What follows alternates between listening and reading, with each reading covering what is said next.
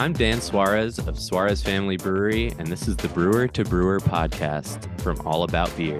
My guest today is Matthias Trum of Schlenkerla, and he is here for a conversation that goes beyond the brew house and into topics that matter to brewing professionals and curious beer drinkers. First, please visit allaboutbeer.com and follow on social media at allaboutbeer.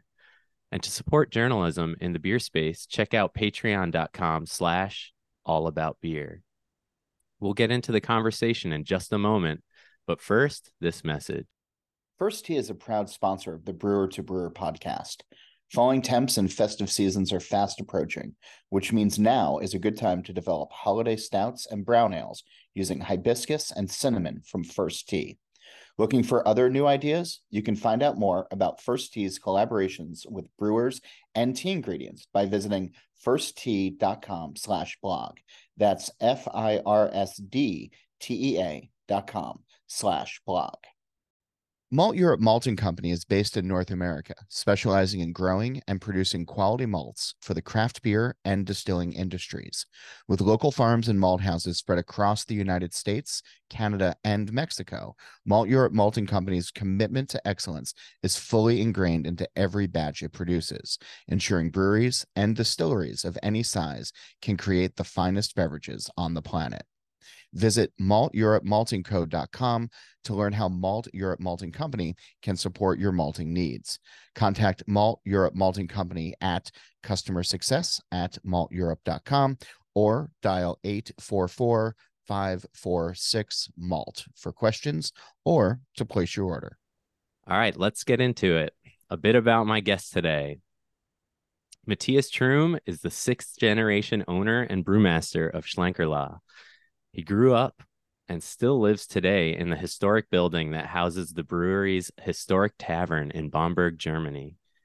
He has studied both business and brewing science and majored in the history of brewing. Matthias became responsible for the brewery and the pub in 2003 and has focused on the conversation and the rediscovery of historic brewing and malting styles. He hopes that one day one of his children will continue the long Schlenkerla family tradition. Welcome, Matthias. How are you? And thank you for having me on the show and for inviting me onto this interview. No problem. And thank you for the resume. I think we're already done with the contents of the show then. Oh, well, actually, the end of that bio is, I think, is probably or where I'm most curious. He hopes to one day that his children will continue the long Schlenkerla family tradition. Obviously, Schlenkerla is a throwback kind of brewery, but it's also a brewery with heritage and family heritage, and even the beer style of Rauch beer has a nice heritage. And I guess I wanted to start today on what does family brewing mean to you, and if you could weave in any stories from your childhood or stories passed down through the generations, or old brewing records or anything like that. Yeah, what is family brewing to you? Family brewing is well, first of all, a very personal matter, of course. When you come to the Schlenkerla Tavern and the main room, the so-called Altes Lokal, there's my line of ancestors on the wall, pictures, things you normally only know from, when you go to castles and you have these line of kings and barons and so forth. We have that with the brewers. So there's my great-great-grandfather up there, my grandfather, and so forth. And then it gives you a sense of purpose because you're part of something bigger, and you can continue something which has been there for a very long time, and you can pass on the flame to the next generation. That really is the idea. And of course, the flame plays an important role in smoke beer, but we can talk about that more later on. Yeah. So it gives you. I don't want to make it sound too big and too large, but it gives you some form of closure. For instance, with all the crises that we're having at the moment and that we're facing, and also the crises of the past, like when Lehman Brothers collapsed and a lot of breweries or businesses thought, oh my God, how is that going to end? How I get money and so forth. I always have something from the family history I can look into where I say, hey, what we're facing now is peanuts compared to what they had to face back then, and they found a way. And that gives you some reassurance that no matter what, Schlenkerla is going to be there and the family business is going to continue. For instance, at the end of World War II, obviously my grandfather was drafted to the military and for 6 years couldn't be in the brewery. So my grandmother was running the business. And both customers and brewers were more or less gone because they were, of course, in the military, and it was extremely dire times. The Nazis basically prevented beer from being brewed the regular way because everything became scarce towards the end of the war, like no barley, nothing of that sort. And they were only allowed to brew thin beer with like 2% original gravity, which is Hmm. nothing really. Yeah. And in all that time, the tavern always still stayed open. And in the last weeks before the war ended, they were serving food against food stamps. Yep. So they were part of the community service, and there was no doubt whatsoever that it's going to continue in some form. And this is really a thing which reassures one, and it helps you, especially in dire times, which I think we're having in some form at the moment, though Yeah. it's all about money at the moment, inflation and Yeah. raw material costs. It's horrible for all the breweries, but compared to what they were facing back then, yeah, it's Yeah. handleable. Yeah. So like any either stories or records that kind of inform like your philosophy or how you do things at Schlenkerla today? Like any, can you go into depth of anything like that?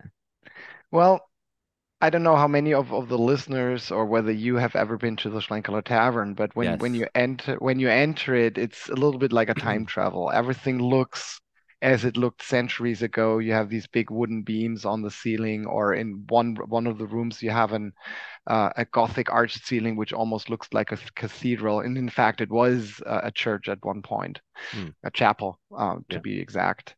And the entire complex breathes history and past, and so does the beer. Smoked beer is a historic beer style which was preserved at Schlenkerla, and so this always played a very important role in the family history. My grandmother was a very conservative person, my great grandfather, and when I look into history, what happened at what point, I think it very often was a deliberate family decision to continue the historic way and not engage into new things. For instance, in the 1920s, which was after World War One, the big hyperinflation in Germany, my great grandfather, he got a contract for the local train station to supply them with beer, which was a very happy occasion because you were happy about any beer you could sell. And they took the smoked beer, of course, but they also wanted a lager beer. So he actually introduced the lager beer, but he kept it smoky in a certain way by fermenting it with a yeast which was in a smoked beer before. So he, even at that extremely difficult situation, he did not leave totally the original roots. And in fact, Michael was the one who kind of stood against the trend, which was to abolish smoke beers and to go Yes. into normal brewing. So the family plays a very important role in that respect. And um, I think in a way it helps you to see that your ancestors did it that because it gives you an orientation, a sense of orientation where you're going to. And I think you need a special type of person who does that because normally an entrepreneur wants to, start something new and create it from scratch. And in the United States, Grow, very grow, often grow. it's grow, exactly, grow, and sell out one day. And Yeah. I mean, who was that? One American brewer he never wanted to sell, and he sold in the end. And anyways, Koch, was that him? Yeah, Or yeah, Stone. So that's the thing. That's the spirit which a lot of entrepreneurs have. And in Schlenkerla, that never was an issue. For us, it always was about preservation, keeping the place as it is. Of course, you have certain variances in the size depending on the era you're in, Yeah, but there's no idea, no intention to grow it into a huge business or sell it out for that matter. I mean, we've had our offers over time where people were wanted to yeah, take us over, obviously, but that's never been an issue, and profit maximization has never been an issue. I yeah. mean, you said early on from my personal bio that I studied business science, so I have all Hmm. that background and I have the toolbox to do it that way, but I just refuse to do because it's not what Schlenkerla is about. And um, one example, 2010 in Germany or in Bavaria for that matter. Germany is split up into several federal states, similar to the Yeah, United States, yeah. and each state has certain freedom to make their own rules. So Bavaria decided in 2010, through a popular vote actually, that all public buildings, including taverns, are going to be smoke-free. So total smoking ban there. Yeah. And a lot of taverns were a little bit, well, anxious or uneasy about that because they didn't know how customers would react and how what would happen there. And for me, the thing was, I'm personally not a smoker at all, Yeah. so I did not have a personal effect of that. But for me, this was a chance to renovate the chapel within the tavern, the Dominikaner Klause, which has Hmm. this beautiful painting on the ceiling, but 80 years of cigarette smoke and tar had pretty much covered it. Covered. Yeah. Wow. And you could only have a faint idea of what it originally looked like. So I got in contact with a church restoration company who usually does these, gold leaf paintings, what Wow. you do in churches. And they were in there in the room for like roughly 3 months. So we closed down that one room for 3 months, and they had these really tiny, tiny pencils, and they washed it off with little squirts and with little sponges, and they took off all this tar. And I have before and after pictures. It's just amazing what it looks like. Wow. Um, Not so amazing was the invoice I got after all that Yeah. process, and I was Yeah. like, "Oop, yuck, that was quite hefty." But when I look at other entrepreneurs which enjoy their Porsche or whatever kind of money you can spend on stuff, we Yeah. invested it there. And every day I go in there, and I'm pretty much every day in that room, I look up at the Yes. ceiling and I'm happy about it again. Yeah. And you know what? If I would have bought a big car back then, that would be pretty much broken by now, 13 years later, and the Yeah. ceiling is still there. Yeah. So it's a much more Wow. long time investment, which I personally enjoy, and I hope that a few of the customers at least enjoy it there.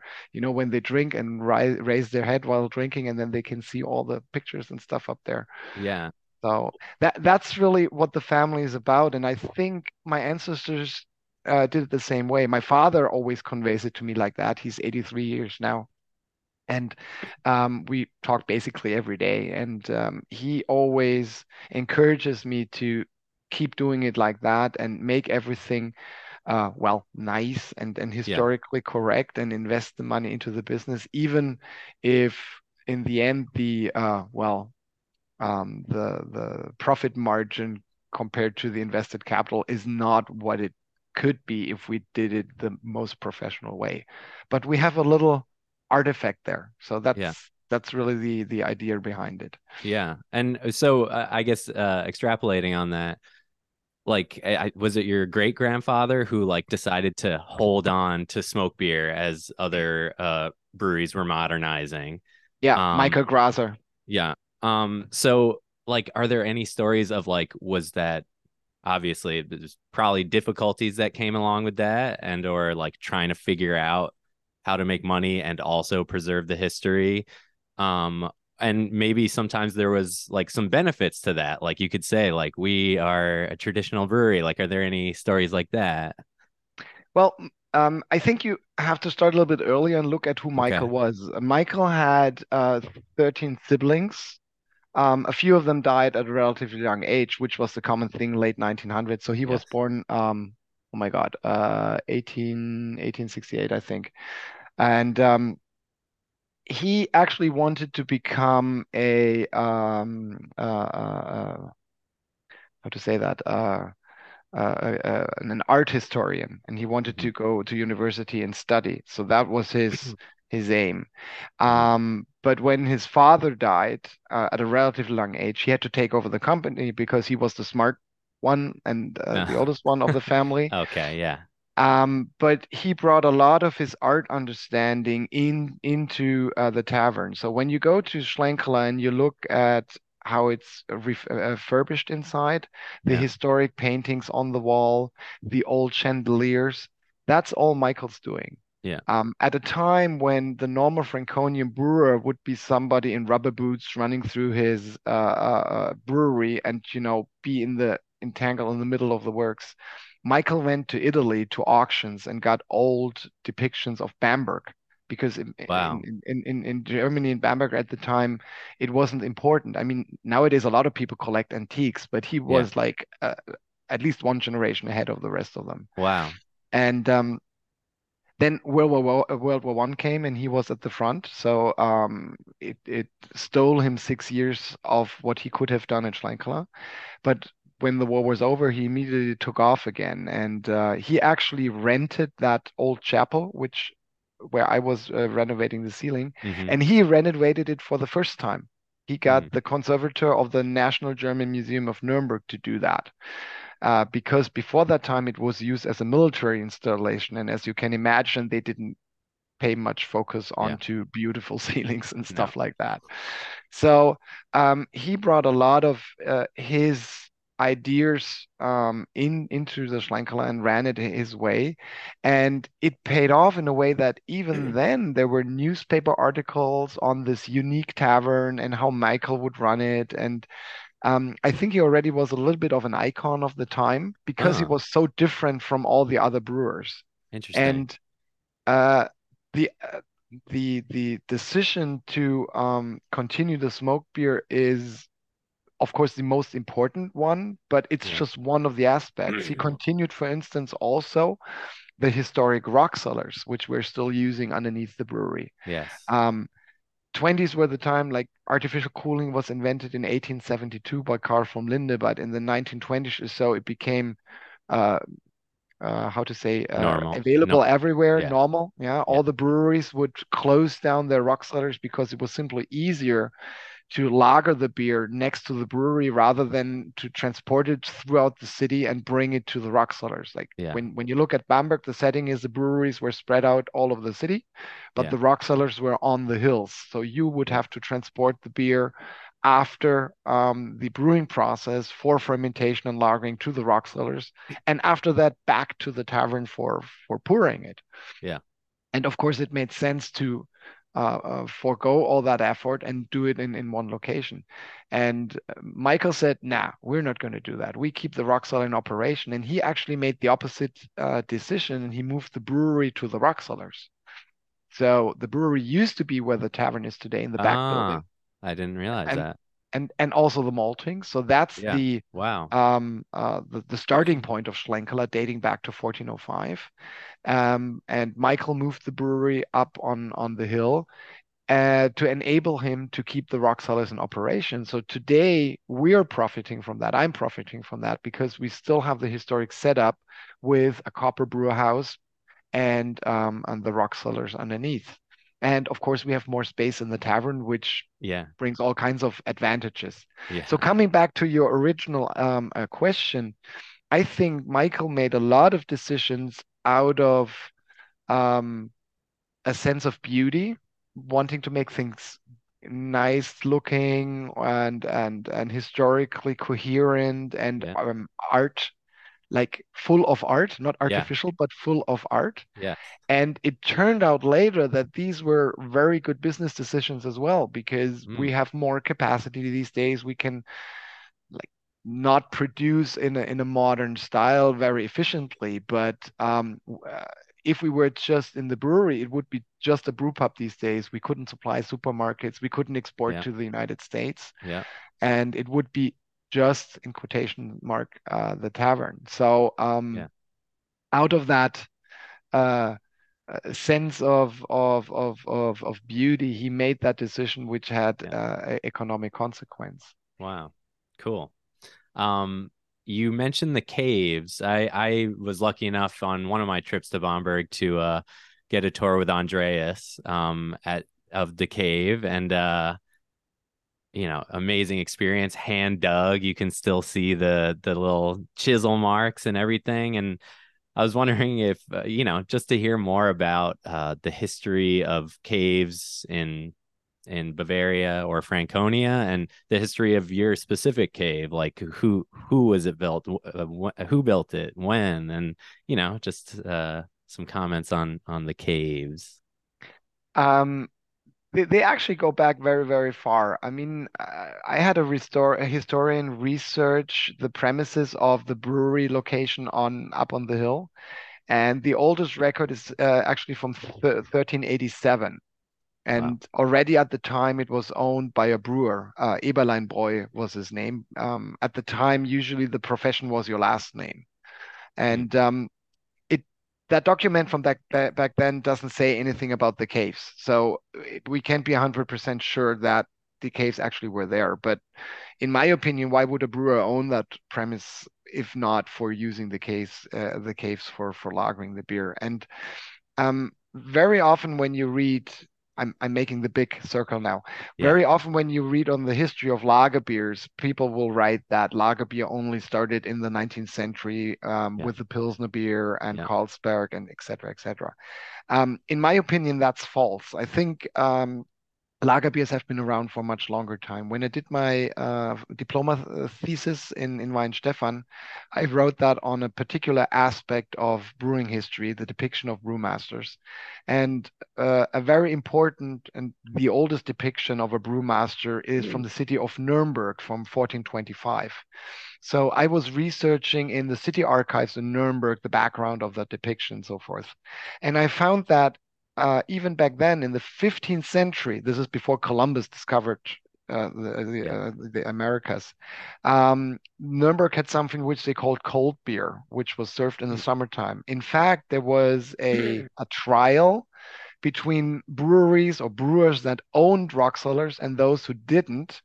And those who didn't sued the ones with the rock cellars for serving cold beer in the summertime because it was seen as the higher quality beer. Yeah. So you can be pretty sure that back then lager beer was common, and all the old records show that the brewing was different back then here in the area. Brewers would brew only in the wintertime, Yeah. meaning lager beers when the outside temperature was okay, brought that to the caves and kept it in the caves all the time till summer and continuously served Yeah. from there. And only towards the end of summer, when the beer ran out, they were brewing top fermented beer, which was called winter beer for a short period of Ah. time. And that was very much a Bavarian thing. I found an old book from Baden-Württemberg, which is over Stuttgart area where Mercedes-Benz, for instance, comes from. And in that, they're writing about Bavarian brewers, and they say, if you're a brewer in Bavaria, you're not brewing all year round like here in Baden-Württemberg. You only brew in the wintertime. And in the summertime, you have to do all kinds of other works in the brewery, like paint the walls and stuff like that. So you learn all kinds of things besides brewing. So this must have been a particular thing in Bavaria. And if you think of the Nockerberg event in Munich, Hmm. the big bock beer tapping they do from the Yep. Paulaner Brewery Yep. in I think in March it is usually. They also have rock cellars there. So I think wherever there's rock cellars, there's bottom fermenting beer at least for the last 500 years. And that's why these rock cellars are so important for the brewing history. And as you said, they were dug out manually. I don't know whether there was some natural rock to start with, and then they a natural cave to start with, and then they expanded from there. Hmm. I don't have any records on that, but there's a lot of records from the 17th and 1800s when all these rock cellars were extended and enlarged. And basically, the Stephansberg, the Mount Stephan here in Bamberg, Yeah. which is now inside the city and has a lot of houses and stuff and Yeah. so forth. It's like a maze underneath, and Wow. it's gotten to a point early last century where there actually was a ban to further enlarge the rock cellars because they had stability problems on Yeah. top because they Yes. were The various. foundations were gonna crumble or whatever. Exactly. I think in the 1960s or so, a car broke in the street into one of the rock cellars. Oh my So God. then, then they started because by the time the Schlenkerla cellar was the last one to be used, and all the other ones were empty. So they started lining those other ones with concrete on the inside in order to Yeah. stabilize them. So Uh, nowadays the Schlenkerla rock cellars are really the last ones which are in the original state, and they still have beer down there. So again, an amazing thing. And the other thing which I find very intriguing, and I think some more research should be done along that way. Um, as all the listeners probably know, there's a lot of debate on where the original lager yeast comes from. And there's these ideas that it's out of Georgia or maybe grew in the mountains or something. But when you look at at this really long lager beer history here in Franconia and also in Bohemia, Franconia and Bohemia are one cultural circle. And if it wouldn't have been for World War II and communism, um, there would have never been much separation between the two. The beers are similar, the food is similar, housing is similar. From here to Prague, it's much shorter than from here to say Hamburg or Berlin. mhm. Yeah, so that it's one cultural background. And I think if we were to research more, I wouldn't be surprised if we find out that the historic lager beer yeast comes from somewhere here in the area because um, all over the planet, the optimal temperature for lager beer fermentation is 7 to 8 degrees Celsius. And that's the natural temperature in the rock cellars here. That can't be a coincidence. Yeah. That there must be a connection over breeding over centuries and so forth. Because as you know, in the old days, brewers would harvest the yeast from a previous batch and add it to the next batch. And when you do that continuously over time in those historic rock cellars, you basically have a breeding program for Yeah. bottom fermenting yeast at 8 degrees Celsius. Natural selection. Yeah. I Um, have I have a brewing protocol book from my great grandfather from Konrad whoa. Graser. He was before he took over Schlenkerla and Heller, like he wasn't born into here, he took it over. He was the patron at the oldest brewery of Bamberg, the St. Michaelsburg Brewery. St. Michaelsburg Monastery was founded in the 11th century, and they had a brewery from the start. So it's the same range as the Weinstephaner Brewery, who always claims to be the oldest brewery in the world.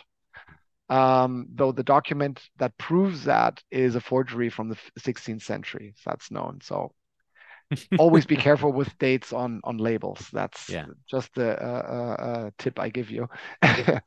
Okay, so St. Michaelsburg Brewery dates back to 11th century, and my great grandfather was running it as a patron because at the time the monastery was closed and the brewery was basically leased out to commercial brewers, and he had run it from 1840 to 1865. And when my grandmother died a couple of years ago, age 104, beer conserves. So beer is a natural preservative. I found like a treasure chest from her with all kinds of documents on old brewing and stuff.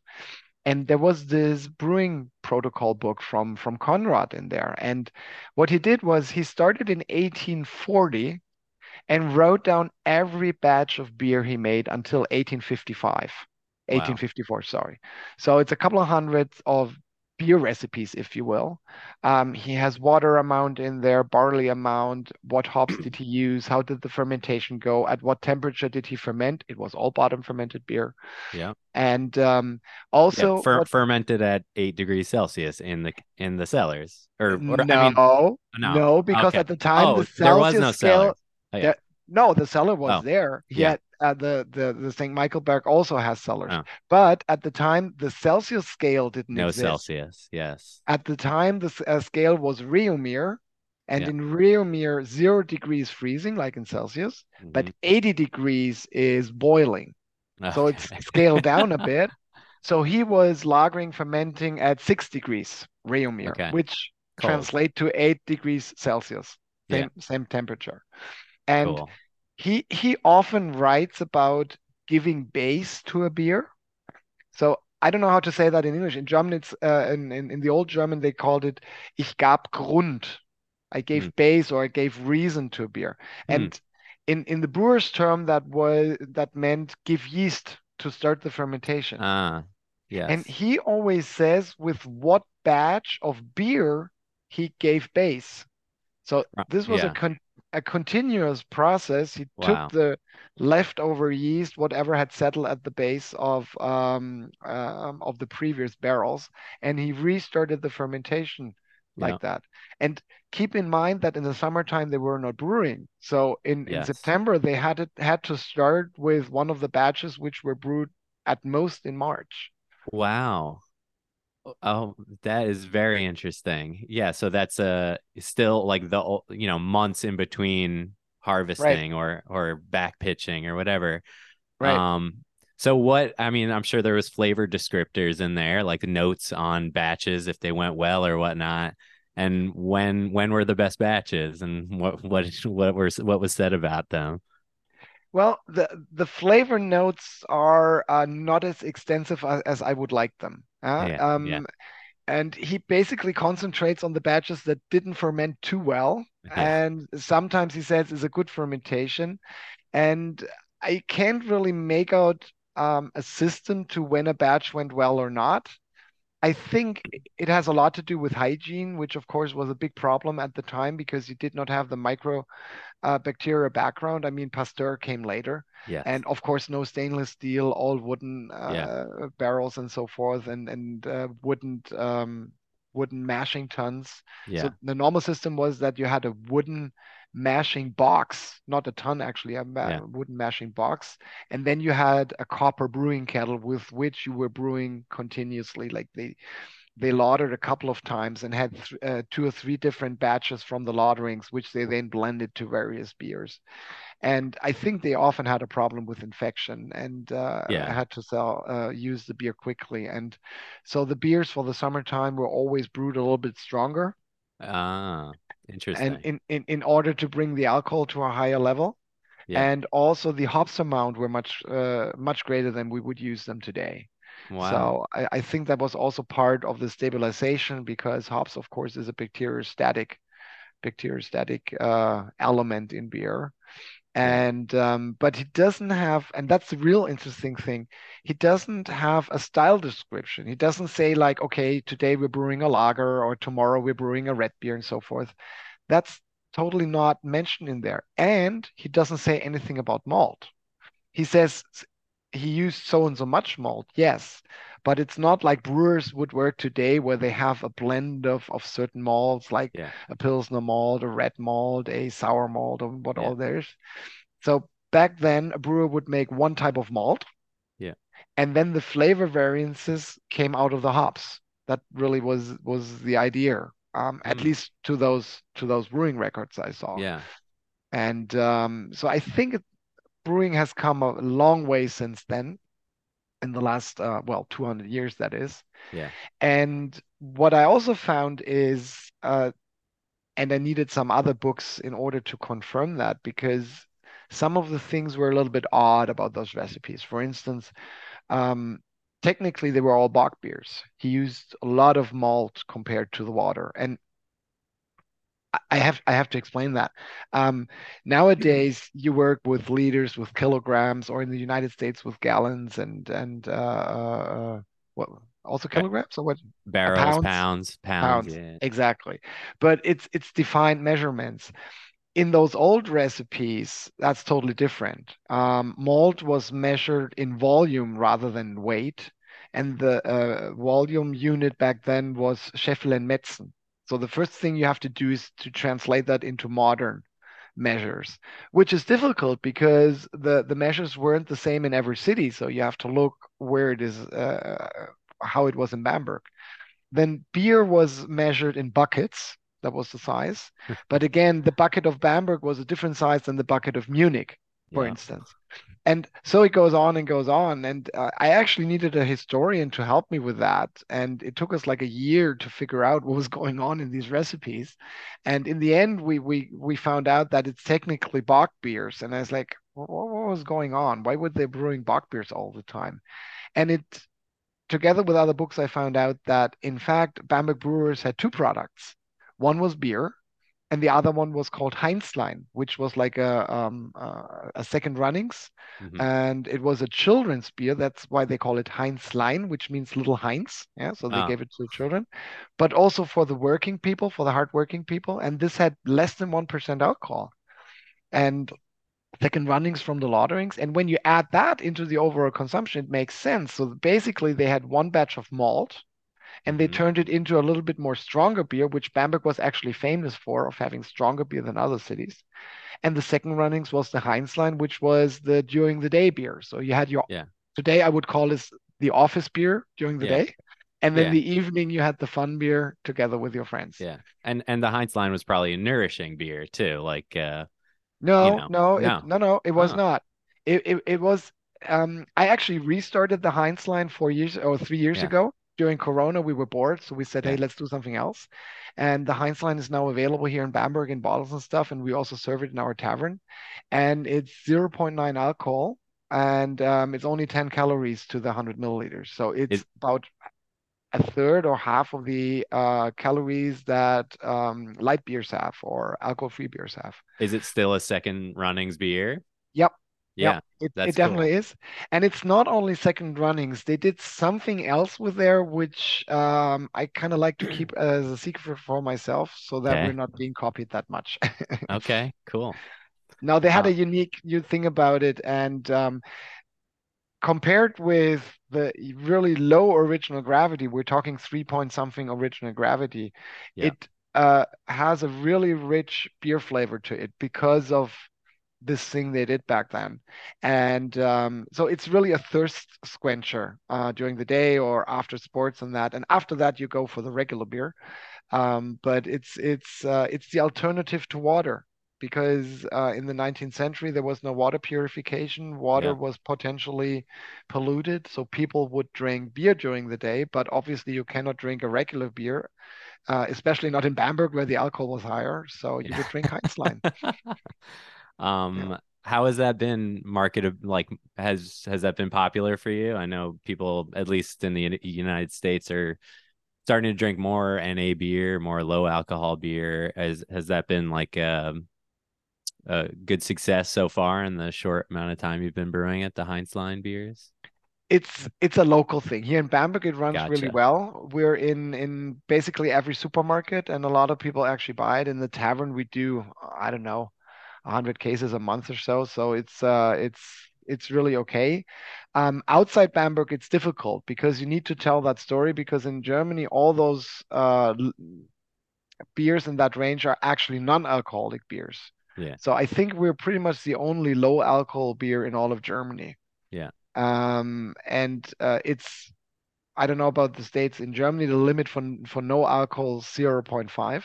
I think it's the same. Yeah. So Yeah. no alcohol is does not mean it doesn't have alcohol. Yeah. It only means it's Yeah. below a certain rate. Yeah. And because it's 0.9 and not 0.5, it doesn't get that big range because a lot of people instantaneously say, oh, this has alcohol. No, I rather want alcohol free.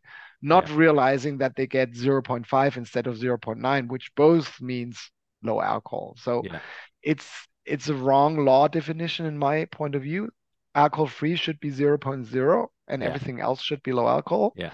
But yeah, Yeah. it's the way they did it. I mean, I guess this conversation on the Heinz line just jarred my memory. One of the times I came by the Schlenkerla Tavern, you had a seasonal beer on. You had the smoke beer and then the Kreuzen beer. The summer beer. Yeah, and it seemed to stand alone. Like it wasn't like any of the other Schlenkerla beers, and I didn't really know how to describe it. Is that brewed differently, or is that the beer that you brewed to Kreuzen all of your other batches with? Like is there a historical context for that? Schlenkerla, there's always a historical context. Yes. And the great thing about Schlenkerla history or about beer history, it's not dry. It's Yeah, really a yeah, thirst quencher. Now the Kreuzen in German or in German brewers term, the Kreuzen are the foam bubbles in the main fermentation. yeah, I guess most people know that. yeah, And um, think back about what I was saying early on. People here would brew, or brewers here would brew in the winter time and lager the beer all throughout summer. But obviously, the wooden barrels did not have a pressure fermentation over time, so beers would get more stale over time. And in the summertime, in the end, they were pretty low carbonated, which is also known as cellar beer mm-hmm, here in the mm-hmm, area. Um, but if you wanted to have a vivid beer in the summertime with a lot of carbonation, you had to recarbonate the beer. Nowadays, of course, you can do that artificially with CO2, which you pump into the vessel. But historically, that technology was not available. So what brewers would do back then was brew a new batch and add a little bit of young beer to the already lagered beer to get the fermentation going again to recarbonate the beer. And in German brewers' term, this is called Aufkreuzen, to bubble it up, to foam it up. That's the literal translation.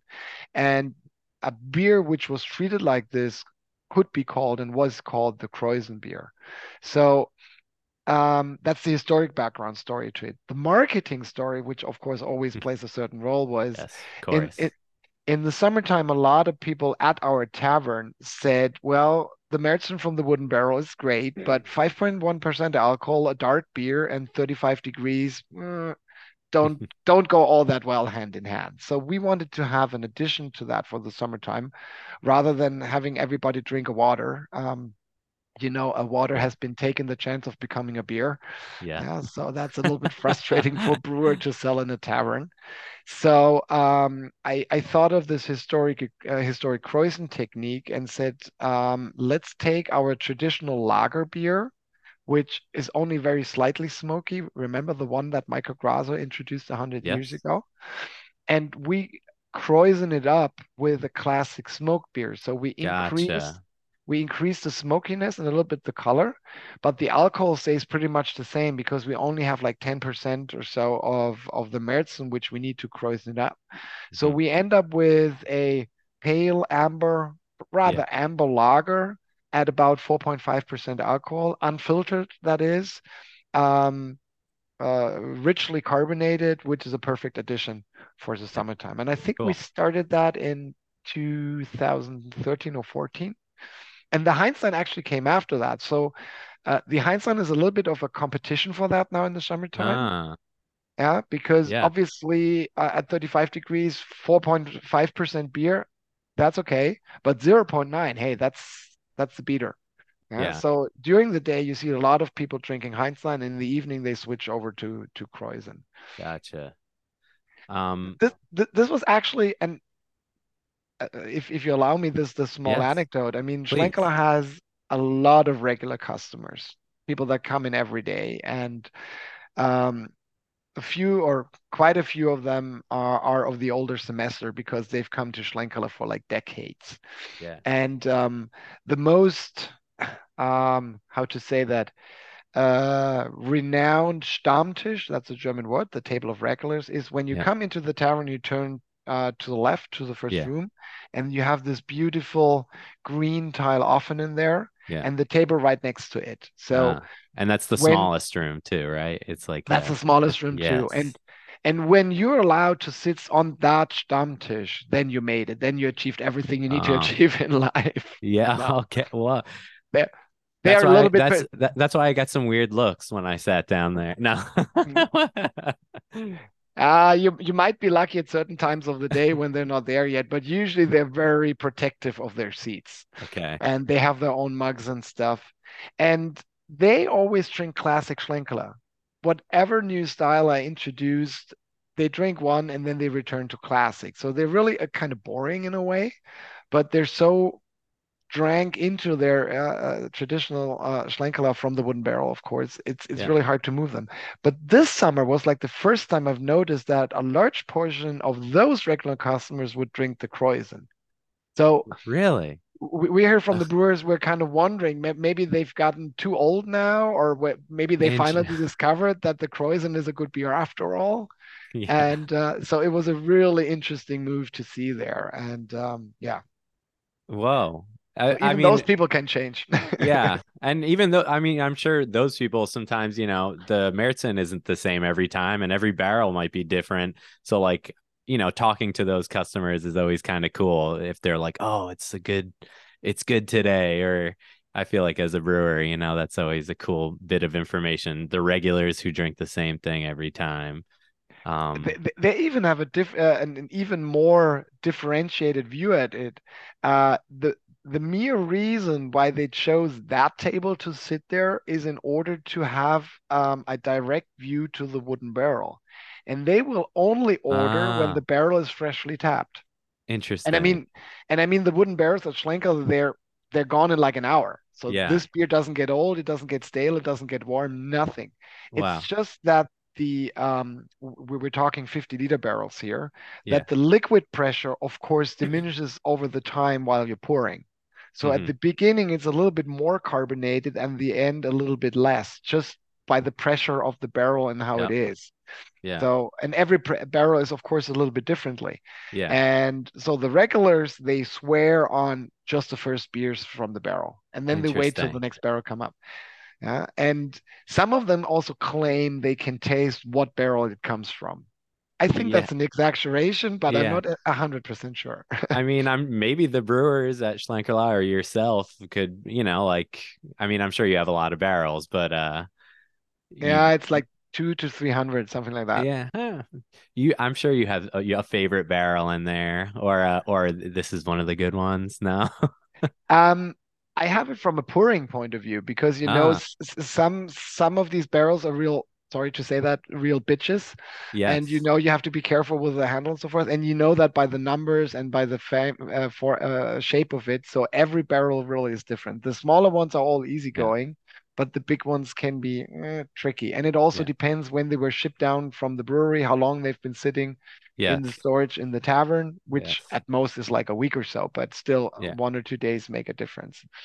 Yeah. Yeah. And they sit at eight degree. Do you have like a cooler of 8 degrees Yeah. or yeah, that's cool. It's actually at 6 degrees Okay. in order to give 1 degree buffer for the Yeah. serving. Exactly. Yeah. Interesting. All Yeah. right. Well, I think we're halfway through. I think this is a good, and I know we've been holding out for the listeners.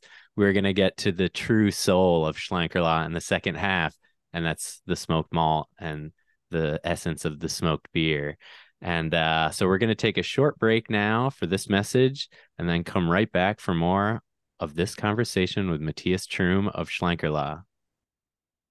Malt Europe Malting Company is based in North America, specializing in growing and producing quality malts for the craft beer and distilling industries.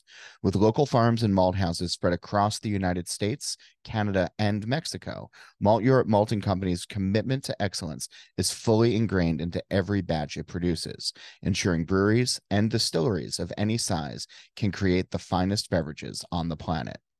Visit malteuropemaltingco.com to learn how Malt Europe Malting Company can support your malting needs. Contact Malt Europe Malting Company at customer success at malteurope.com or dial 844-546-MALT for questions or to place your order. First Tea is a proud sponsor of the Brewer to Brewer podcast. First Tea has ginger for the gingerbread stout, or try a porter or brown ale with ginger, vanilla, and cinnamon. Looking for other seasonal ideas? You can find out more about First Tea's collaborations with brewers and tea ingredients by visiting firsttea.com/blog. That's FIRSTTEA.com/blog.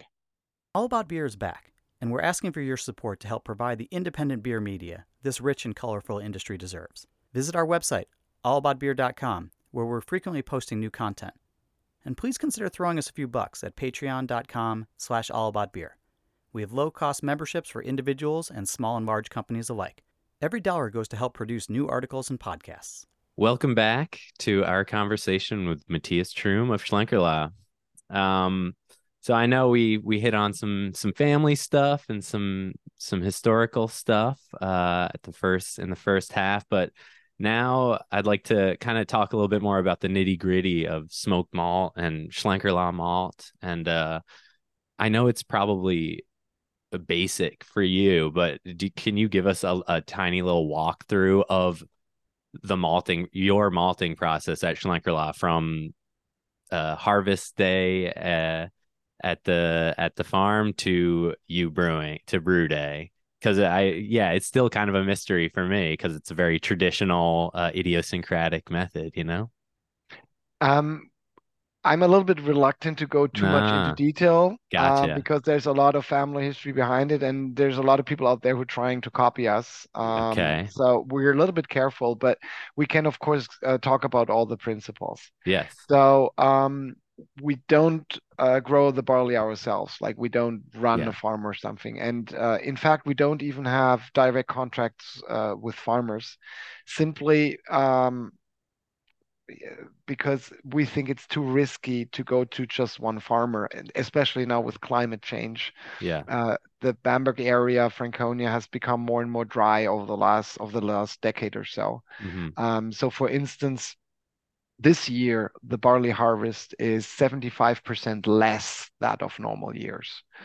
So basically, when you have a contract with only one farmer, you run the risk of not getting any barley at all, at least not decent quality of that. So Yeah. already my father made the decision to go to contract dealers of barley. So we have defined qualities which we want to have with the barley, like germination energy, protein content, water content, and so forth. And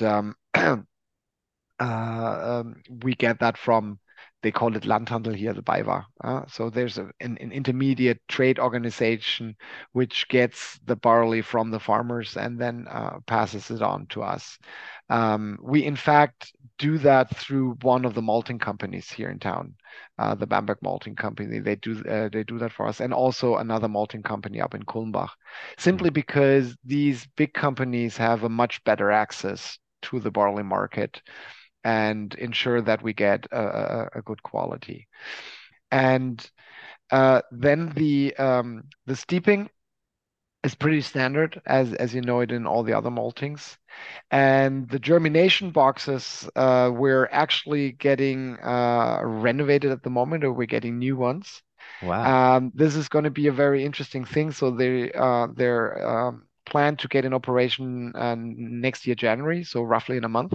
Mm-hmm. And we actually moved those germination boxes to our historic rock cellars Wow. because in like for until now we were like in another room which was insulated and cooled and were standard germination boxes as you know them from normal malt houses, only much smaller, 4 tons to the batch in our case, whereas in the big malt houses you have 400, 500 tons, something like that, but normal ventilation system. But now the ones in the rock cellars, they're going to be much larger in surface.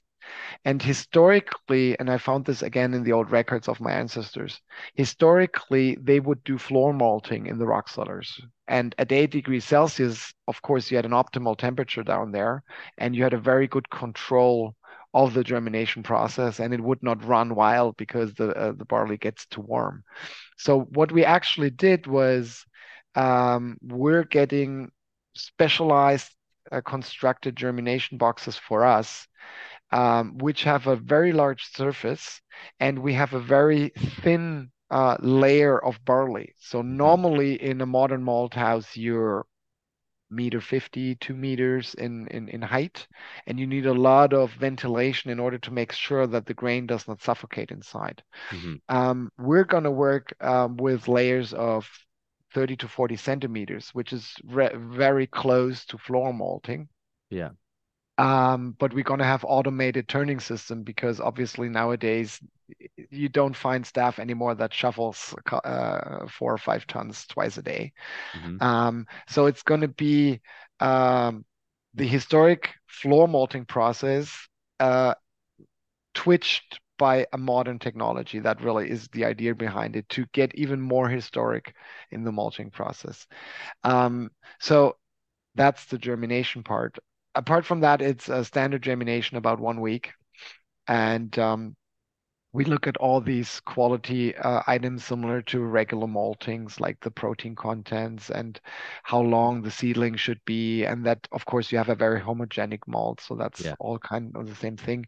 We're trying to get old barley types, not Cool. the really modern ones, which Yeah. are aimed at maximum efficiency Yeah. and maximum output. Of course, you don't get historic barley from 200 years ago. That doesn't work anymore. Yeah. But there's some historic styles you can use, which are also used by some other breweries in Germany, because obviously we're too small to have one producer just for us. Yeah. So that's the part of the malting. And then of course comes the kilning, which is what Schlenkerla really is about. And we still have an open fire kiln. Um, uh, well, for I don't know how many centuries, in a long time.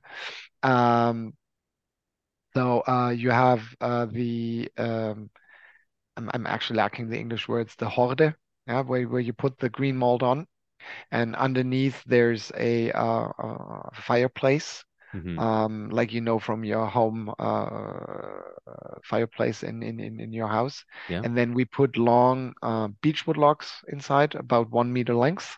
Hmm. So beechwood is the standard wood with which we dry our malt. Hmm. And the heat from that fire, and as a side effect, the smoke, they go into the malt and they dry the malt. Uh, yeah, in the normal way as you do it, like Yeah. the temperature effect, like it's the same as effect as you have in a normal malting. So at first, the moisture is driven out for a couple of hours until you have the breakthrough, and then the temperature rises up, Yeah. and that's what we do. And we just have the different fuel source, if you will. Yeah. And the regular Schlenkerla malt is kilned at relatively high temperature.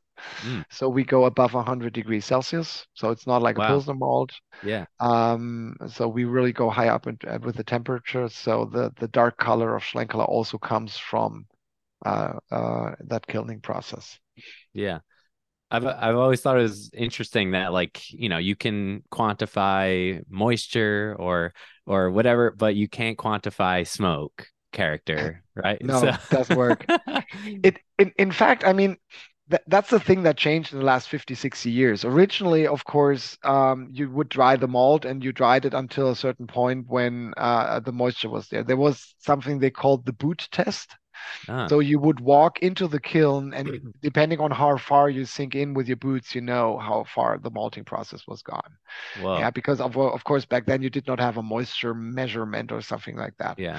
And today, of course, that runs over a time scale, and you know how long it's going to take, Yeah. and stuff like that. But nowadays, you can, of course, measure the smokiness inside the malt, which is Ah. phenols, Oh, okay. water fluent Interesting. phenols. And it actually turned out that the phenols are quite different between batches, just because it's this manual process, and Yeah. you cannot adjusted to a certain point of view. It depends Yes. on how cold it is outside, what moisture you have in the air outside, the wood. Yeah, Yeah. even within the same batch of wood, it might be differently, whether you have more outer pieces of the tree or more inner pieces. So there's a Interesting. certain variance in there.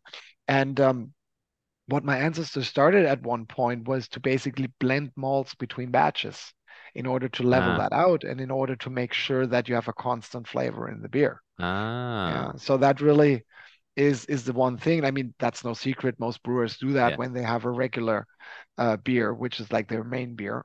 Yeah. So we have that blending in there. On the other hand, in my time, I have introduced a few new smoked beers and smoked malts for that matter. Yes. So we started in 2009 with the oak smoke. Yeah. Um, the malt which is kilned with an oak fire. I found in old records that oak was often used for kilning malt, especially in England. Apparently Yeah. in England it was common until the 15th, 16th century. Yeah. And we just made a trial run and looked and wanted to see what's going to happen flavor wise. And my expectation before the first trial run was that the smoke would be more intense because you think of oak as this really sturdy, strong, hard type of tree, wood, long lasting tree, and you think, oh, intense smoke. And so I expected this to be a more intense beer. Uh, when we had the malt, we then realized it's much smoother in the smokiness than the beech. So the beech is actually the intenser version. Yeah. So then the question was what to do with this um, really mellow and smooth smoke malt. And Mm. my idea, and that's what we did in the end, was to turn it into a double bock, where you have that rich malt flavor to accompany the smokiness. And so the Schlenkerla Oak Smoke was born, which we now have for like 14 years. Yeah. And this year we added two more beers in Yes, that I, line. I I was gonna ask you about this. Very Okay, new exciting beers, right? Yeah, with new with with new new smoke malts. with new smoke. Yeah, so this is a creative for you, but still throwing it back to tradition. Yeah, tell us about the two new beers and your experience kind of brewing these for the first time and your reactions and all that. Well, I know that in the United States, a lot of home brewers and also small brewers experiment with different types of wood, like they Yeah, flavor the malt in their home smokers and stuff like that. So I didn't want to copy any of this. So my yeah, idea really was to at first look what was historically done. And one of the beers we introduced is a black beer with an alder smoked or alder killed malt. cool. And alder is, in fact, mentioned in the book of the 1800s, where it says that alder is very favorable for the maltster because it burns for a long time. So you don't Interesting. have to get up as often at night in order to refire your kiln, and you keep it longer running. So this was apparently a favorite malt favorite wood for malt making. And Cool. I just a couple of weeks ago, I talked to someone from Finland, and he said, "Yeah, in Finland, alderwood is the tree they use for firing their saunas. It's Yeah, same thing up there. So up there yeah. you smoke people, and here you smoke Yeah. malt. So And you don't it's have to get up too much. exactly, exactly. That's it. I think a tree like beech is not very often available in Finland from all Yeah. the climate situation, Yeah. whereas they have a lot of alder. Obviously, Yeah. people would use whatever wood they had locally available. Yes. And the thing with the Weichsel, that's the other beer we introduced this Okay. year. It's a red lager, and Weichsel is the German word for cherry tree. Cool. So this one is made with a cherry wood smoke malt. And for that, it did not have a historic precedence, I Hmm. admit that. But I just wanted to explore what's going to happen flavor-wise when we use a fruit tree. And it actually turns out that it has a certain fruity aroma to it, not like a cherry, of course, Yeah. but you get a hint of fruitiness into that beer, which really goes nicely with the red lager. And the red lager, of course, a historic beer style here of Franconia and in particular Yeah. of Nuremberg. Yeah. Yeah. Yeah. So, and then the alder, like, what were your reactions to the alder black beer? Like, what did you notice about? I haven't had it yet, so Okay, so we yeah. have to get you some, definitely. Yes. I'm thirsty talking about all this smoke beer. Well, our US importer has it. I have to talk to him that he Yeah. gets you a couple of Oh, bottles over. nice. Um, the the elder is basically the little brother of the classic Märzen smoke beer. Mm-hmm. So the elder has a relatively, well, of course, a very dark color, a black beer. We have roast malt in there, so you have a lot of roast aromas and a very smooth but also intense smoky aroma and flavor, but not as harsh as in the classic Märzen. So it's a little bit smoother on that end, and it really nice balances with the roast aromas from the roast malt. Mm. And the Weichsel, on the other hand, the red lager, that's like, as in Germany, we call it eine ganz andere Baustelle, a totally different construction site. Um, it's it's not comparable in flavor to the classic Märzen smoked beer. It's much less smoky, even though we have like 80% Weichsel smoke malt in there. Mm. But it's really subtle on the smokiness, and it's more comes from the fruity side and has more fruity aromas Cool. and that mellowness, which you know from red lagers. So I think for all the people for whom the classic Schlenkerla is too intense and too much, the Yeah. Weichsel is a really, really good alternative. Cool. And the black lager is for Schlenkerla lovers. It's really Yeah. a Nice. Schlenkerla treat. Nice. That sounds right up my alley. Um, I wanted to maybe touch on some like brewing QC. Obviously, your malt is very special and you're brewing potentially a more vintage way compared to a lot of other modern Bavarian or breweries. Yeah, how has like your fermentations and your QC kind of like uh remain the same over the past couple hundred years, and how has it changed? How it has it modernized? I'm sure it has a little bit, but yeah, can you speak to your QC quality control process? I was going to ask, but I figured Yes. it was quality Yes. control. Yeah, yeah. Um, that of course changed a lot. I mean, you have so much more possibilities these days in order to do quality control. It starts with the raw material, which is supplied with an analysis sheet, so you know where you start from. We in fact have a small laboratory at our brewery. I mean, we're roughly a 20,000 hectoliter, meaning 20,000 barrel brewery, and we have Hmm. our own laboratory, which at least here in Germany, I don't know about the United States, but in Germany that's quite uncommon. Usually, breweries are much bigger until they have a laboratory, but Yeah. quality is very important to us. And so uh, um, we have our own yeast propagation unit.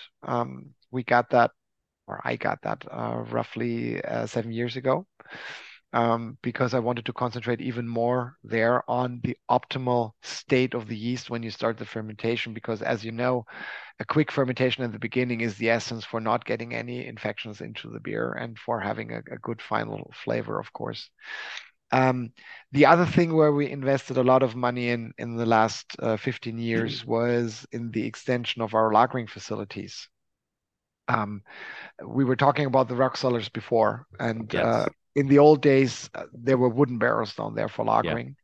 And in the 1920s, Michael replaced them by iron, Yep. iron vessels, which was the thing at the time. My father, after World War II, he replaced them by aluminum vessels. Okay. And by the time I took over, they were, well,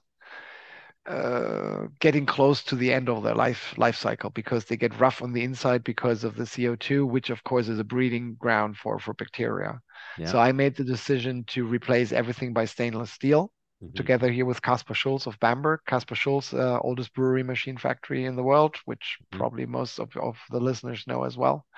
And this was quite a challenge because getting those, well, modern large scale vessels into the historic rock cellars through a small shaft. Um, I don't think a lot of companies could have done that. They actually did a CAD model on the computer and simulated how they would bring those vessels Yeah. into there.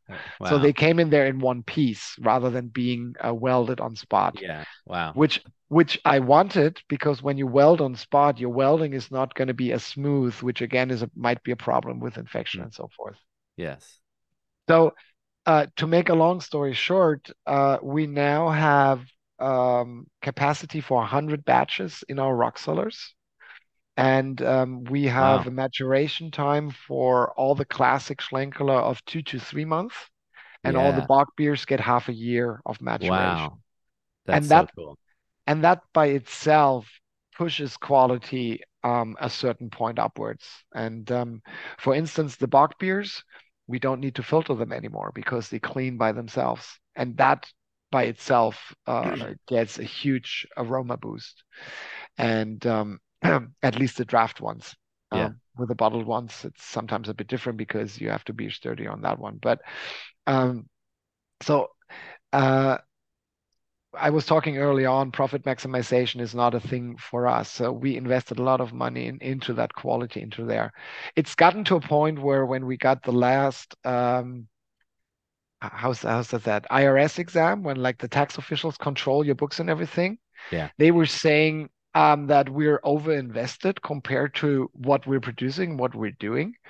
And I explained to the assessor how we see quality and what we do in there and everything. And then he kind of said, okay, he's willing to accept that. And he's not assuming anything else, which of course there's not.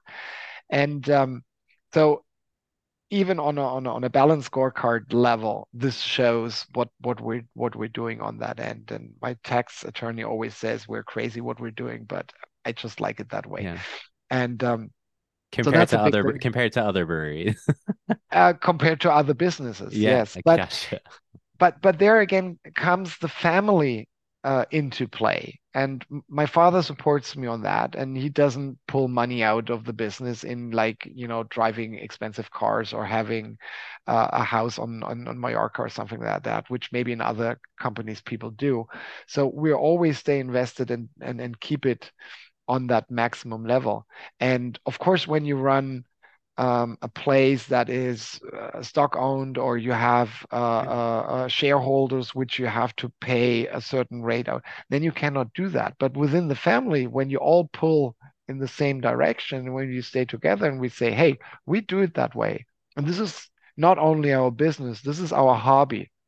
Yeah. Yeah. And every day you go to the tavern, every day you go to the brewery, you enjoy those tanks in the rock cellars. That's a Yeah. value by itself. And so that's kind of the way we did it. So I have my Porsche down there, so to say, yeah, and Yeah. and Yeah. it's filled with beer, Yeah.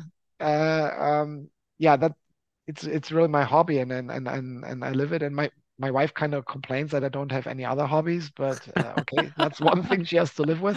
Yeah. We're sitting here on a Sunday talking about this, so I think Yeah. even that shows it.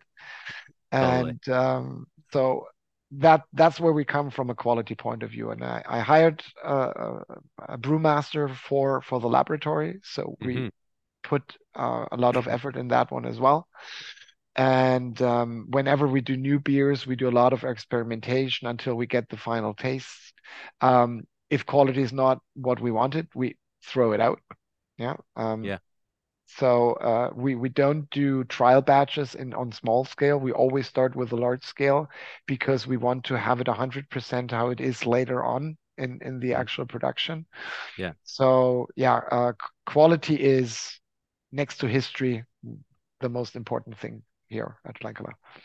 Yeah. And then so like in your father's time, for example, the fermentations, like what was the yeast like and how is he handling yeast? And like you were theoretically drinking those beers when you were a late teenager. Um, Early teenager. Early teenager. Yeah, there you You're go. talking Germany. It's a little bit Yeah. more easygoing here than in the States. Yes, I believe that. Like how has what was the yeast? Yeah, I'm just curious about like the evolution in the past 1 or 200 years about like yeast handling and flavor, and then like making investments and saying like, wow, like all right, yeah, like I know you said you made the bought the propagator and you have a cute a lab guy now, but yeah, like what was that evolved from? Um, I think back then at my father's time, the yeast management was not that important. And from a flavor point of view, I still think that yeast management in the smoke beer is not as important as, say, in a lager or a pilsner, Yeah. because the smoke is such a dominant smoke flavor, and there is no Schlenkerla yeast. We never went to a way where we said we want to have our own yeast type, other than I was working, for instance, at the Urge brewery in Düsseldorf, Oh, Altbier, and they have their Urge yeast, which everything revolves around. And I yeah. know other breweries do the same thing. I think was it Beck's Brewery that even sent yeast to space to kind of Oh, I don't remember know. somewhere. So stuff like that. Um, it never played that important a role here at Schlenkerla. In fact, we get the yeast from befriended breweries, Yeah.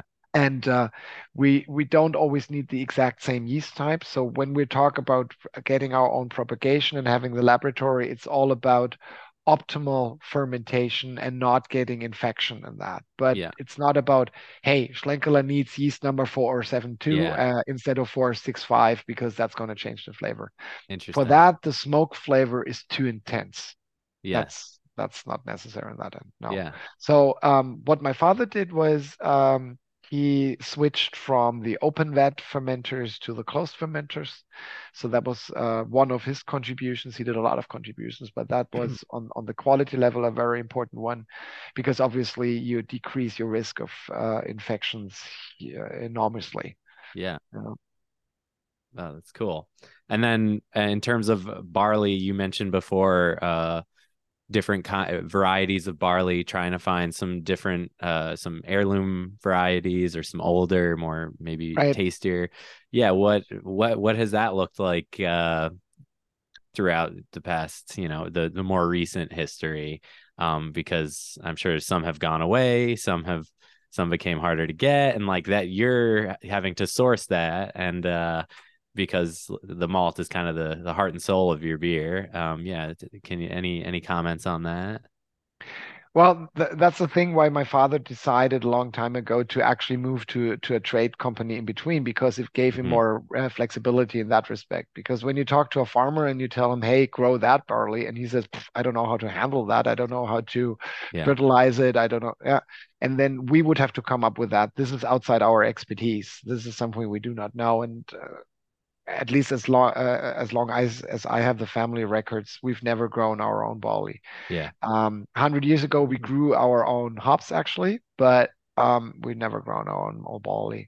So this is actually one thing we kind of outsource. So yeah, we get from our tradespeople what barley they have available, and then we kind of research and we look at the values, and we also get advices on who else might use it for historic beer styles and that. But we're dependent on the supplier on that one. yeah. I admit that. Cool. And one other thing I wanted to kind of plug and get you to extrapolate on is your thesis paper for your studies at Weinstefan on I read I think most of it last night. Wow. I think That's why you look so yeah, tired now. yeah. Okay, just kidding. um but yeah, I wanted to kind of see just get your comments on that. I'm sure there were some like aha moments during so if you could tell the listeners about the crux of that thesis, and then like if you took any of that to Schlenkerla, and if you had any like, oh my god, like earth-shattering moments from studying that beer history. Um, I have to say how the whole thing started. Yeah, Usually when you go to Weinstefan and you study brewing science and you do your diploma works, you do it on some technical aspect, like whatever, water purification and so forth. Um, that was not my line of things, and I could have done that, but I don't think I would have been very good at it. And we also had brewing history down there, and I very much liked the Professor Moisdorfer. He died unfortunately a couple of years ago, and he came in one day, or I told him I want to do a thesis, and he was thrilled because I was like the first one in years to do a brewing history thesis, because, as I said, most brewers are more these technical yeah, oriented people. And so he said, yeah, he has to think about it, but he has a couple of topics which he liked to explore. And so he came back a couple of weeks later. And he showed me a picture which I knew, that oldest depiction of a brewer, Bierbrew Hattel. It shows a brewer in a monk a suit basically. He's steering in, not staring, he's steering in a kettle. Yeah. Obviously, with brewing beer, you have a Yeah. fire underneath, and over him, hoovering or hanging on a stick, is the brewing star, Yeah. which is a hexagram and looks like the Star of David, like the Jewish star. And then he presents me with another picture, exactly the same. Same posture, same guy, also steering, a little bit different looking, but obviously from the same painter. Only the symbol was different. It was not a brewing star, but it was rather like a fence. It looked a little bit like a fence.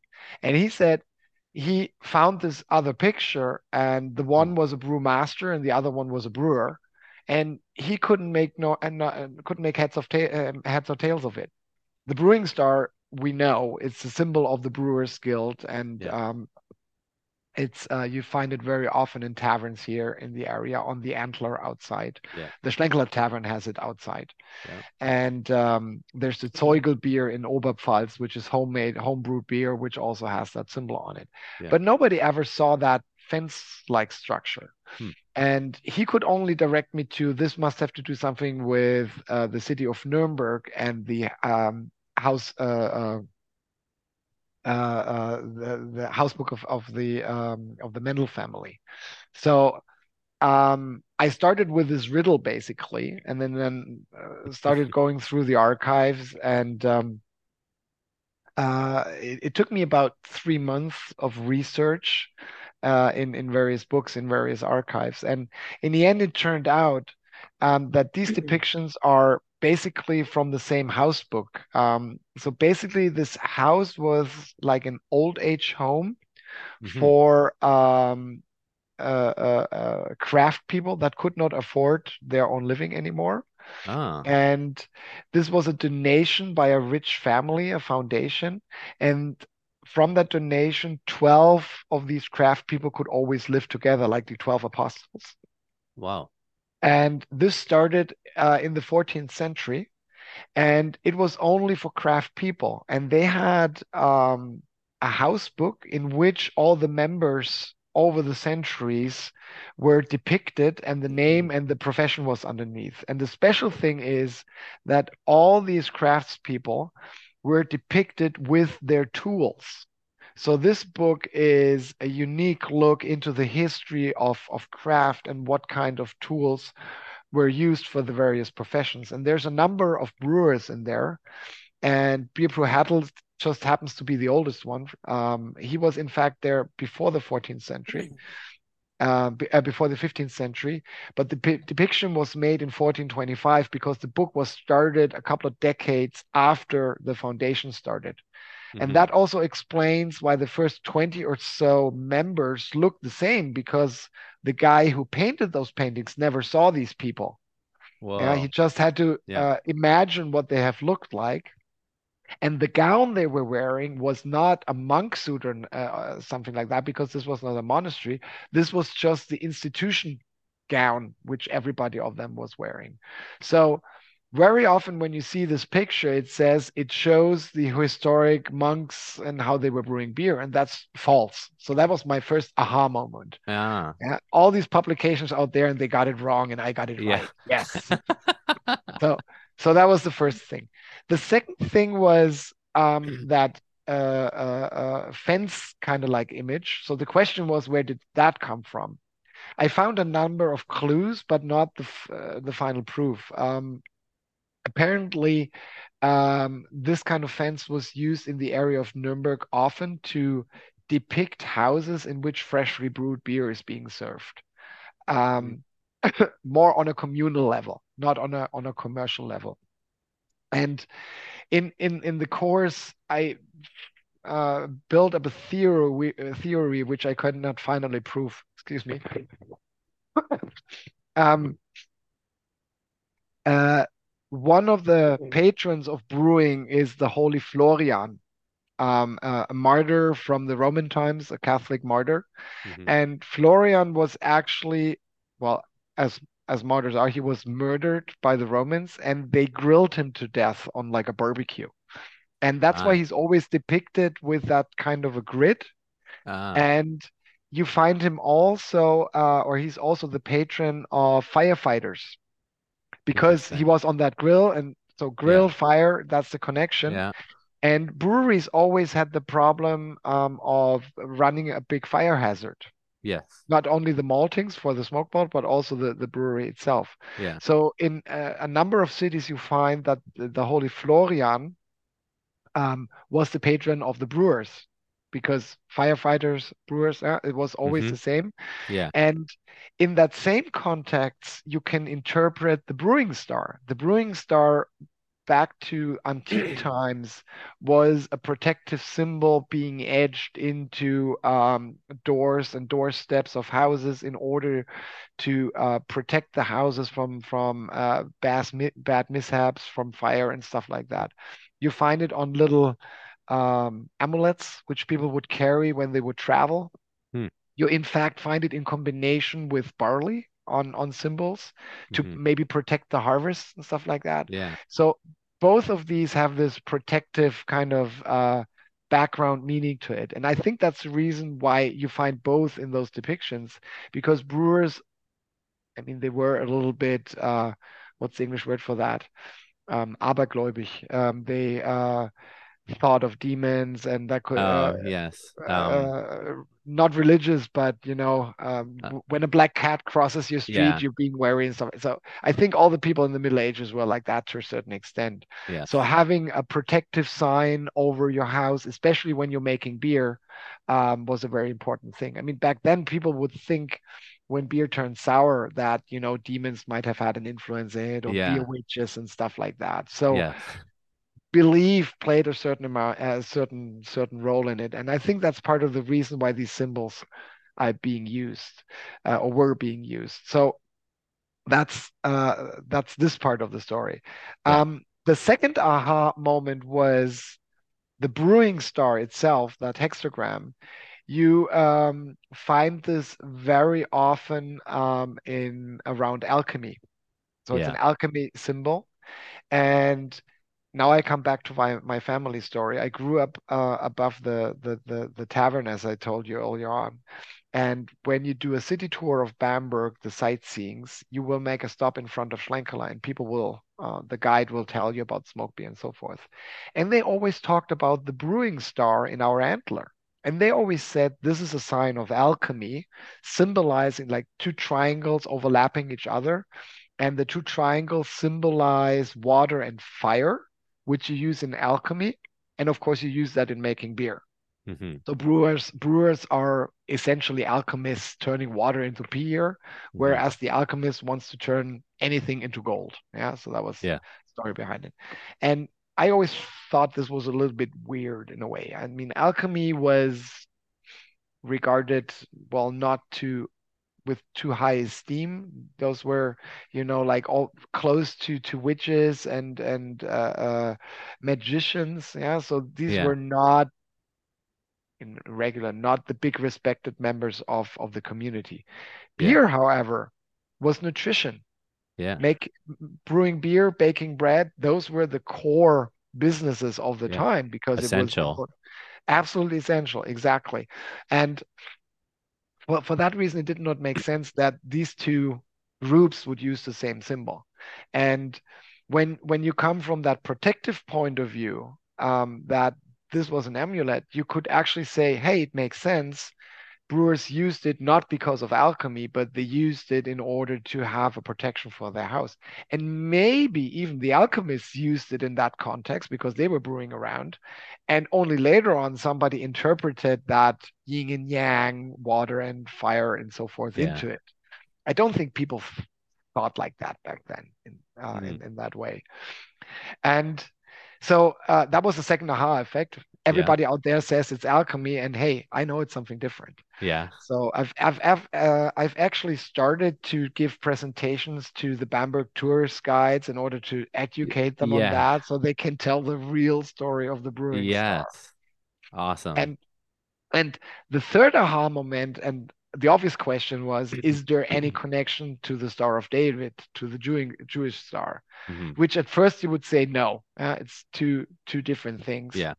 But if you look at the history of the Star of David, there is some proximity, if you want to put it that way. The Star of David originated not in the historic antique times with David on the shield and so forth. That's a modern interpretation. There's no actual proof of that.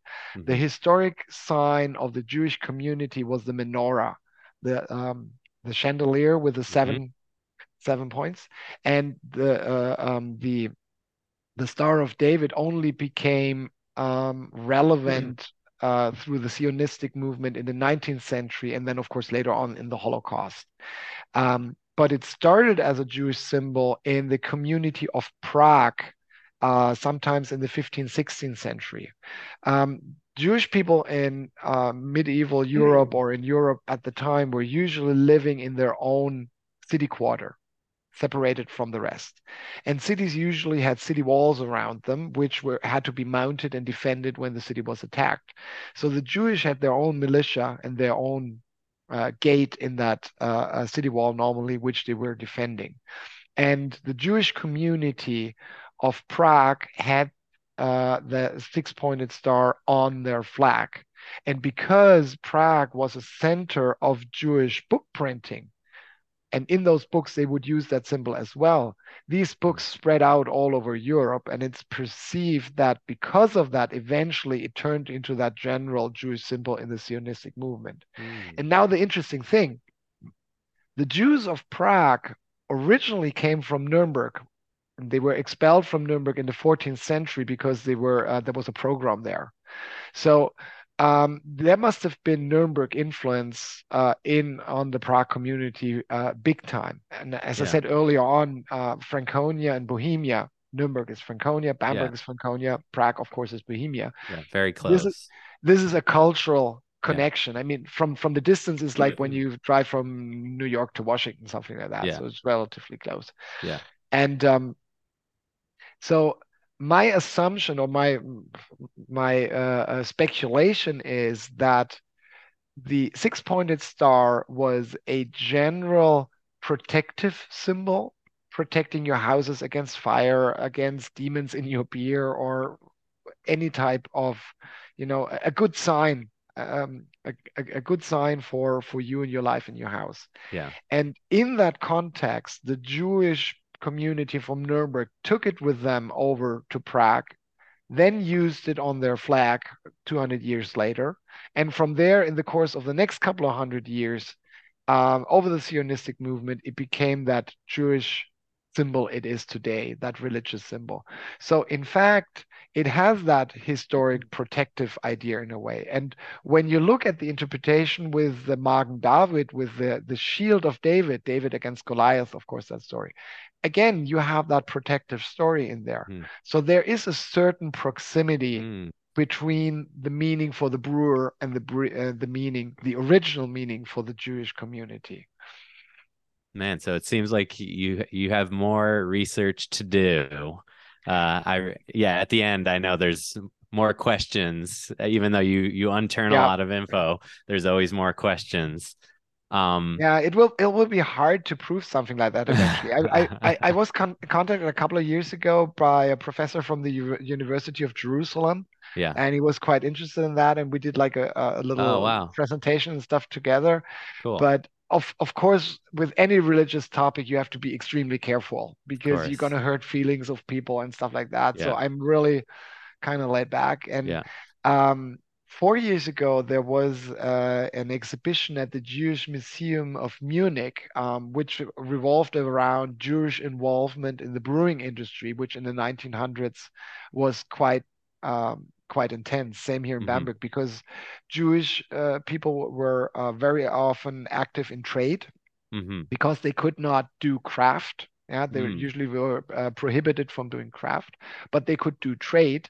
And since there was Jewish communities all over Europe and they all had the same language, they had a certain advantage in trading. And a lot of hop trading was done by Jews. And when in the 19th interesting. century, free trade came up and Jews were allowed to invest into all kinds of businesses, um, a lot of the newly found industry breweries in Germany at the late 18th, 19th century were in fact invested by Jewish families. And of course, that was revolved back during Nazi time when they were Yeah. expelled and their Yeah. shares were taken off. But a lot of big German breweries were run by or owned by Jewish families around the 1900s. Man, beer history. I Oh yeah. I'm in I'm into it, and I know I'd love to visit you at Schlenkerla and talk more and next time I'm there about and dig into some other things. But I want to wrap up the podcast with kind of where we started, the next generation for Schlenkerla. Um, yeah, how many kids do you have and how old are they and like what's their involvement? What's the next generation shaping up to be like? Well, I have two kids. My son Yeah. Julius, he's 12, and my daughter Felicia, she's 9. So very far away Yes. still from taking responsibility. And Yes. Julius always says he's going to take over and I can retire and have a fun time and so forth. We will see what puberty does about that. And Yeah. Felicia, at the moment, she wants to do something with animals. I think I just have to convey to her that yeast is a type of animal too. So maybe Yes, that this is works in that true. respect as This well. is true. So yeah, we will see how that goes. But I think there's definitely some form of interest there, and I'm trying to convey them the rich family history, not too much because I don't want to bore them, of course. Yeah. Um, And if you force it, then they'll I no, it feel won't like work. yeah, with kids sometimes it's like you force it and then they pull back. No, my Yeah. my parents didn't force it on me what at all. Oh, They always like I'm a single child, so I was the yeah. only option they had. Yeah. But they always said, if you want to do something else, okay, but be sure that you really like to do the other thing. And Yeah. for me, it never was a question to do anything else. And I mean, when I look at my kids, Julius, when I had my 40th birthday, Julius was 4 years at the time, so he walked over to the wooden barrel, started pouring the beer and Oh serving yeah. the guests of the festival or of the party. So I Yeah. said, "Hey, there's my successor right there." Of Yeah. course, Felicia came afterwards, so Yeah. now it's an open race. But Yeah. he's definitely into it. And as you pointed out earlier, being a teenager from a brewery gives you certain advantage within the class and with your friends and so forth. So it's the Yeah. cool thing. It's really the cool Yeah. Wow, that's I bet. Yeah, I our kids we'll see, but our brewery has no heritage, but I do like pride myself on being a family brewer and trying to keep it close to home. So Starting a family brewery, I think, is much more difficult than continuing it. So you're doing a big thing here. well, you have provided a very good inspiration, and I hope to make it out to Bamberg at some point very soon. You're Um, welcome anytime, and we yes, have a beer together and chat some more. yes. And on that note, I'd like to conclude the podcast. Thank you very much, Matthias, for agreeing to chat with me today.